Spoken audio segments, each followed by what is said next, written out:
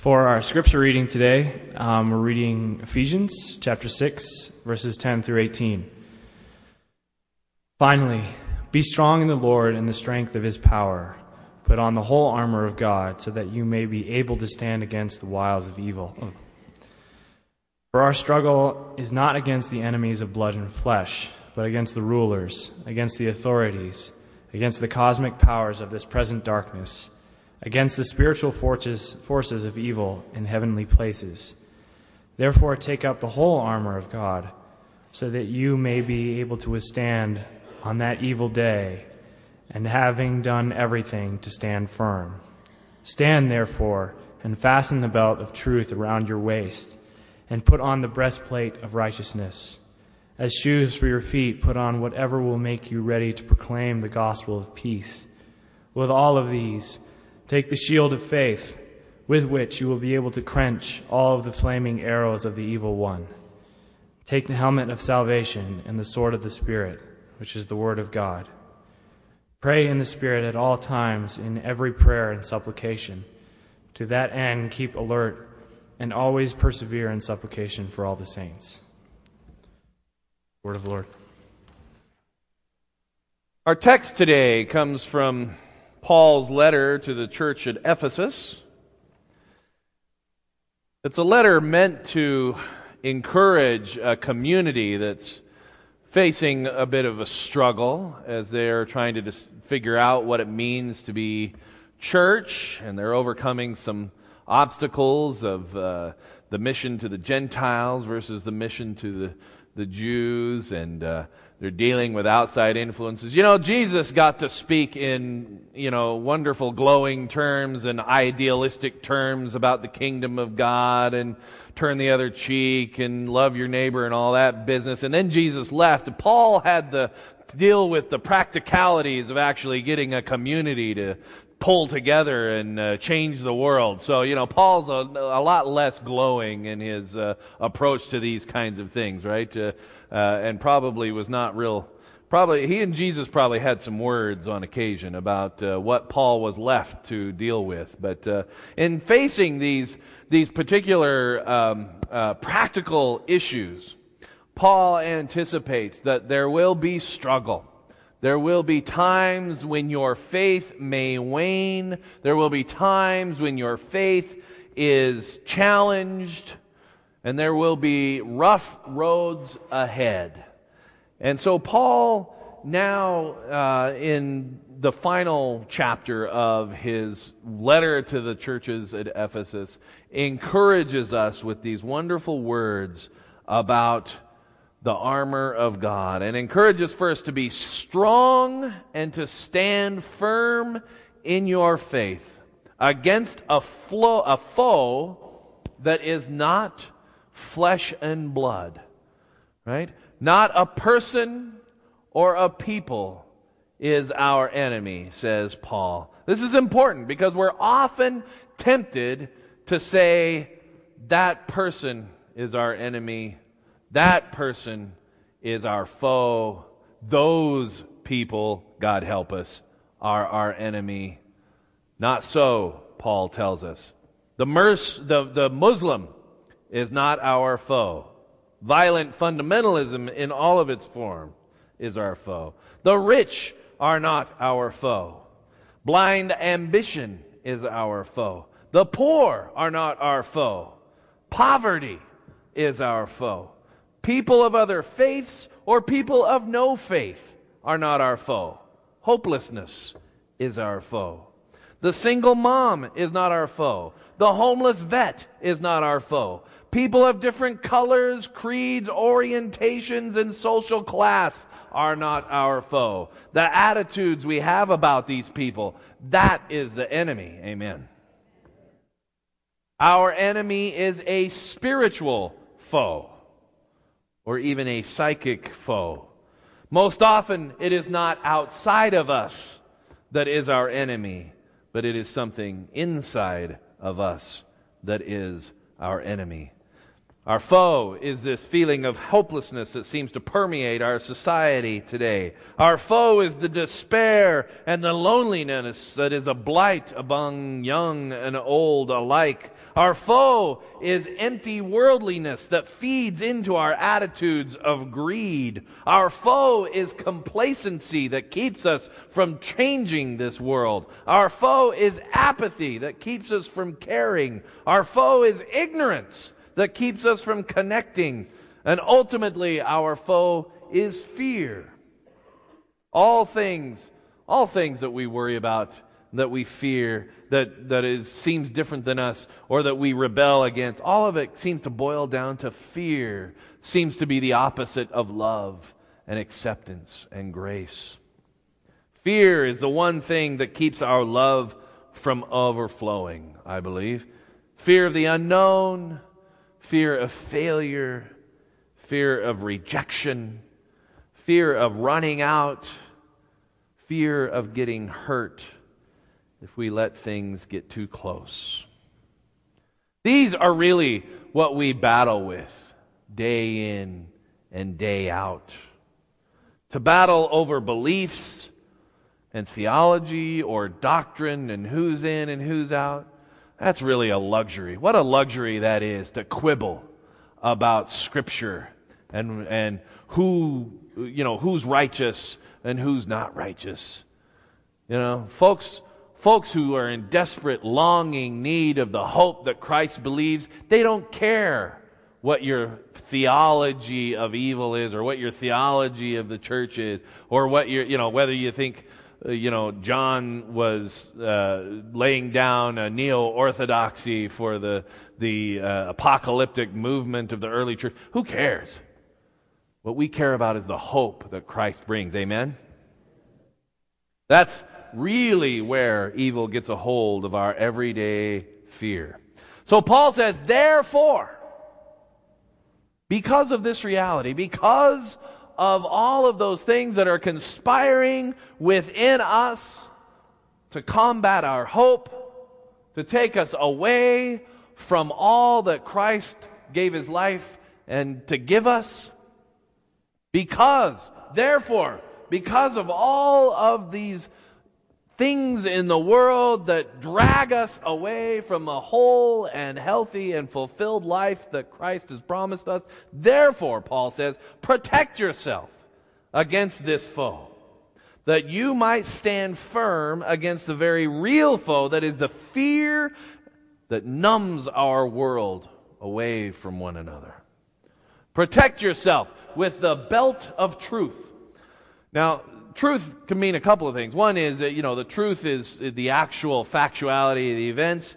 And I can tell you that usually they're not talking about that kind of truth in the Bible. Truth and fact do not always equate. And so often in the world we live in today, truth is all about one's personal convictions. In fact, here in Utah, can I say it? Here in Utah, there's a lot made out of the idea that one knows things to be true. Right? I'm sure we're all familiar with hearing that someone knows things to be true. To which I often go, well, that's amazing, because I don't know that I have that kind of chutzpah to stand up and just, But, in truth, it's not about, that kind of truth is about one's really strong personal belief and conviction. That doesn't necessarily mean or equate to absolute truth. Truth is about what's real. And in a world of faith, it's about what stands up against the scrutiny of doubt. Unlike so many of our brothers and sisters within Christianity, where questions and doubts and challenges to convention and what is presented as truth is often shunned, I feel that only when we allow ourselves to wonder, to question, to explore, to wrestle, to even doubt, only then can we say that we have a faith that is true, a faith that is tested. Amen? Yeah, and the other thing about truth is not even looking outside of, well, what's true and what should I believe? What's right doctrine, right? That's one kind of truth that we've been talking about. But the other truth is just being honest.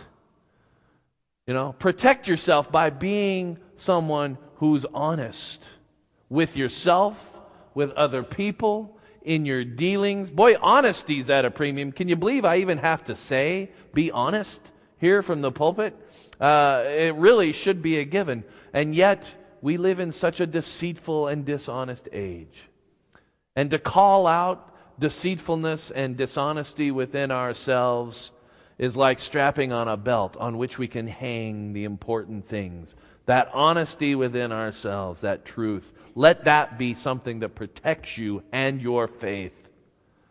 Because when you can be honest with yourself and honest in your other dealings, looking at the truth of the world and finding truth where in Scripture and in the world around us is a lot easier.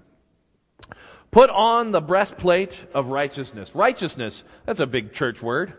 Righteousness, it being a preoccupation with Christ and a desire for Christ's will to be done in your life. Righteousness is actually kind of right thinking. That is, put your mind in the right place. There's a lot of wrong thinking out there. A lot of it, I got to say, is perpetuated by our brothers and sisters in the church. God help them. A lot of it is perpetuated by our society, wrong thinking. A lot of it is fed to us by people who want our money, marketers and people who have a quote product to sell. Not many of those products around anymore, but a lot of people have stuff to sell. But the righteousness we're talking about here is this right thinking about who God is and how God works, and a right relationship going on. One in which God has ultimate say in who you are and whose you are. And it is right thinking about one's relationship with God. It's this righteousness for which Peter was commended when he declared that Jesus was the Christ, the Messiah. Jesus said this, "Blessed are you, Simon, for this was not revealed to you by man, but by my Father in heaven." And then Jesus changed his name from Simon to Peter, which means rock on which I will build my church. What he's saying here is what was good about that is that you got yourself out of the way and you put your mind on God.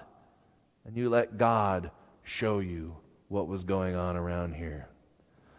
To be righteous is to look to God for the answers. Amen? Amen? Amen.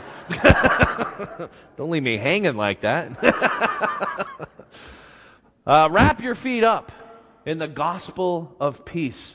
I got to say, this is not the slippers of peace, right? It's not those big old fuzzy bunny slippers of peace. It is not those big footy socks, those big fluffy footy socks that they used to give you on the airplane that they don't think anymore, I don't think, but those big fluffy footy socks. It's not that kind of wrapping your feet up in. It is the running shoes of peace, right? It is the Nikes of peace. It is the work boot of peace with the big metal toe on the front. These are shoes that need to work out, that need to be used, that you run with and you take somewhere else. It means that peace is not something that we just keep within ourselves. I know usually the first thing we do to find peace is we get away from everybody, right?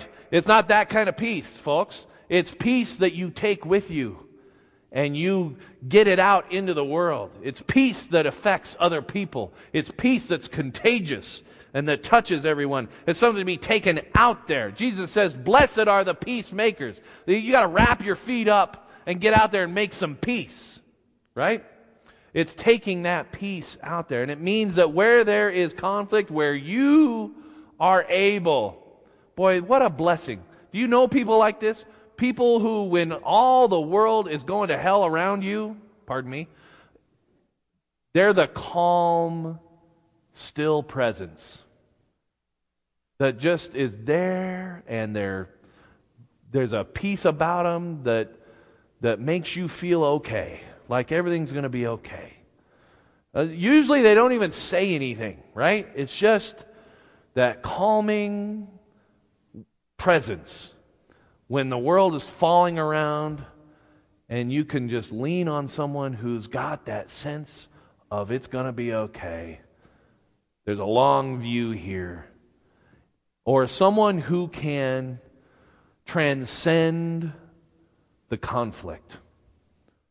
Jesus invites us to transcend the conflict, whatever those conflicts may be, to hang on to that bigger picture of the kingdom of God, to say, we're talking about people here. And we're talking about people connecting to people. There's got to be a path to reconciliation. And someone who can do that is a peacemaker. And we're all charged to strap on our shoes and to bring that peace out into the world. Wrap it up in there. Take on the shield of faith. Ultimately, faith is about hoping, right? Now, faith is being sure of what we hope for and certain of what we do not see. Hebrews 12, I believe, 12:1. It is about hope in the face of hopelessness. It is about longing for something beyond what we have here. Hopelessness leaves you unprotected. I'll tell you what, there's nothing more desperate or despairing than losing any kind of hope that tomorrow is going to be better, or that there is something more beyond what we have now. That can leave you so bare and raw that it's going to steal your life away. Hopelessness steals our life away, doesn't it? Jesus says, or Paul says, take on this shield of faith, which is about hoping for something more. And it's not about, it's not about knowing what's going to happen and being certain of it, but it's about hoping. It's about being able to imagine a world where things are different. It's about being able to imagine and hoping that your situation can be different, can be better. It's about being able to hope that your relationship can be reconciled. It's about being able to hope that that person who is making bad decisions will make good decisions. It's about being able to hope that health concerns can be addressed. It's about being able to hope that war ends. It's about being able to hope that the brother will stop killing brother. It's about being able to hope that what is wrong today can be changed into right tomorrow. And it's about being able to hope that we together can change things and make the world a better place. Don the helmet of salvation. Now, salvation is not, very often it's about, in our minds, we go, salvation, that's about praying that prayer and inviting Jesus into our hearts and being done with it, right? Maybe you get baptized, and then check that off the list, right? That's not what salvation is. Salvation is something that you live into. It's about claiming your place in that something more. The something more we've been hoping for. Salvation is about claiming your place in it. Jesus describes it as being a beloved son or daughter of the living God. Amen? And claiming your place in that. I am a beloved son or daughter of the Creator of the universe, the King of Kings, the Lord of Lords. Amen. Others have described it as reward, eternal life, a crown.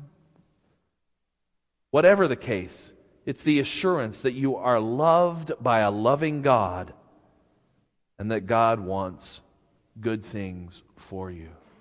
Salvation. Saying, I belong in the world and in the kingdom of God. And wield the sword of the Spirit, which is the Word of God. Solomon, hold up your sword. Solomon's got a sword back there today. Look at that. Solomon's wielding his sword of the Spirit, which is the Word of God. And then, notice that the sword is the only offensive weapon. It's offensive and defensive. It's the only offensive weapon being mentioned by Paul today. The Word of God. That is, and I got to tell you this, having a sword in one's hand is a dangerous thing. In fact, I was a little nervous for Julia back there with Solomon's sword up behind him. It's a dangerous thing to wield a sword in your hand. Now, when I was in high school at Clearfield High, woohoo, give it up for the Falcons, I took this idea quite literally, and I would wield this sword as an offensive weapon. I would tear down other people's beliefs, and I would point out where they were wrong. It says right here you're wrong. And I could do it very well. And I would point out how I'm right. It says right here I'm right. Look at that. So this can be a very offensive weapon. In fact, once again, a lot of our brothers and sisters offend a lot of people by using this in dangerous ways. In fact, I was having a conversation with the Gideons this week about how dangerous it is to just hand someone a Bible and let them out into the world. I got to say, there are times I kind of wonder if we should go back to the place where only the priests knew the Bible, right? Things really started going south when we let anyone read the Bible, right? Sometimes, can I confess, sometimes I feel that way. But, not really. I think it's better that we all get to wrestle with it. But sometimes I feel that way. Because it's a dangerous thing to hand someone the Bible. But what Paul is saying is that the words of God, the teachings of Christ, the teachings of the prophets, the wisdom narratives within the Bible all paint a picture of the world that is in contrast to the world in which Paul lived, in the world in which Jesus lived, the world in which Moses lived, and the world in which we live today. The kingdom that Jesus points to here doesn't look anything like the world we live in, does it? No, it does not. And Jesus calls it the kingdom of God, and He set for us a vision of what that kingdom can look like. And this vision is what we are called to share with the rest of the world, and it is offensive to the world we live in. A kingdom where everybody is beloved children of God, where we are connected inextricably from one another, and we have responsibility for one another. This last one is a sword, a weapon, because ultimately our best defense against what Paul calls this present darkness is to wipe it all out with the kingdom of God that Jesus described, lived out, lived for, died for, and rose from the dead for. Amen? I'm sure many of you are tired of hearing me talk about our obligation to care for the poor. Aren't you sick of hearing Pastor Curtis talk about that? Oh no. He's going off on the rich again and talking about how we got to take care of the poor again. Well, I got to tell you, your beef's not with me. It's with the Bible. It's with Jesus. I'm sorry. Jesus serves them up, and I got to give them to you. But that's the offensive kingdom of God. The kingdom of God offends the world we live in. And it tears it down and tries to replace it with something better. That's why this is a sword. In conclusion, let me say this. That these things, this is our armor. That is that which will protect us, equip us, and give us what we need to fulfill the call to faithful living in these difficult times. And it is a difficult time to have faith, isn't it? Amen? I know that. I feel that. I know it's my job, but I struggle. Sometimes I wonder what's going on. Therefore, take up the whole armor of God, so that you may be able to withstand on that evil day. And having done everything to stand firm, stand therefore and fasten the belt of truth around your waist, and put on the breastplate of righteousness. As shoes for your feet, put on whatever will make you ready to proclaim the gospel of peace. With all these, take the shield of faith, with which you will be able to quench all the flaming arrows of the evil one. Take the helmet of salvation and the sword of the Spirit, which is the Word of God. And then Paul tells us to pray. So let us pray. Loving and gracious God, equip us with this armor that you describe here today, and may we seek it in our everyday lives, that we might be able to stand for the kingdom of God in all of our life circumstances. Be with us as we go from this place, and we thank you for an opportunity to be in worship together. In the name of Christ we pray. Amen.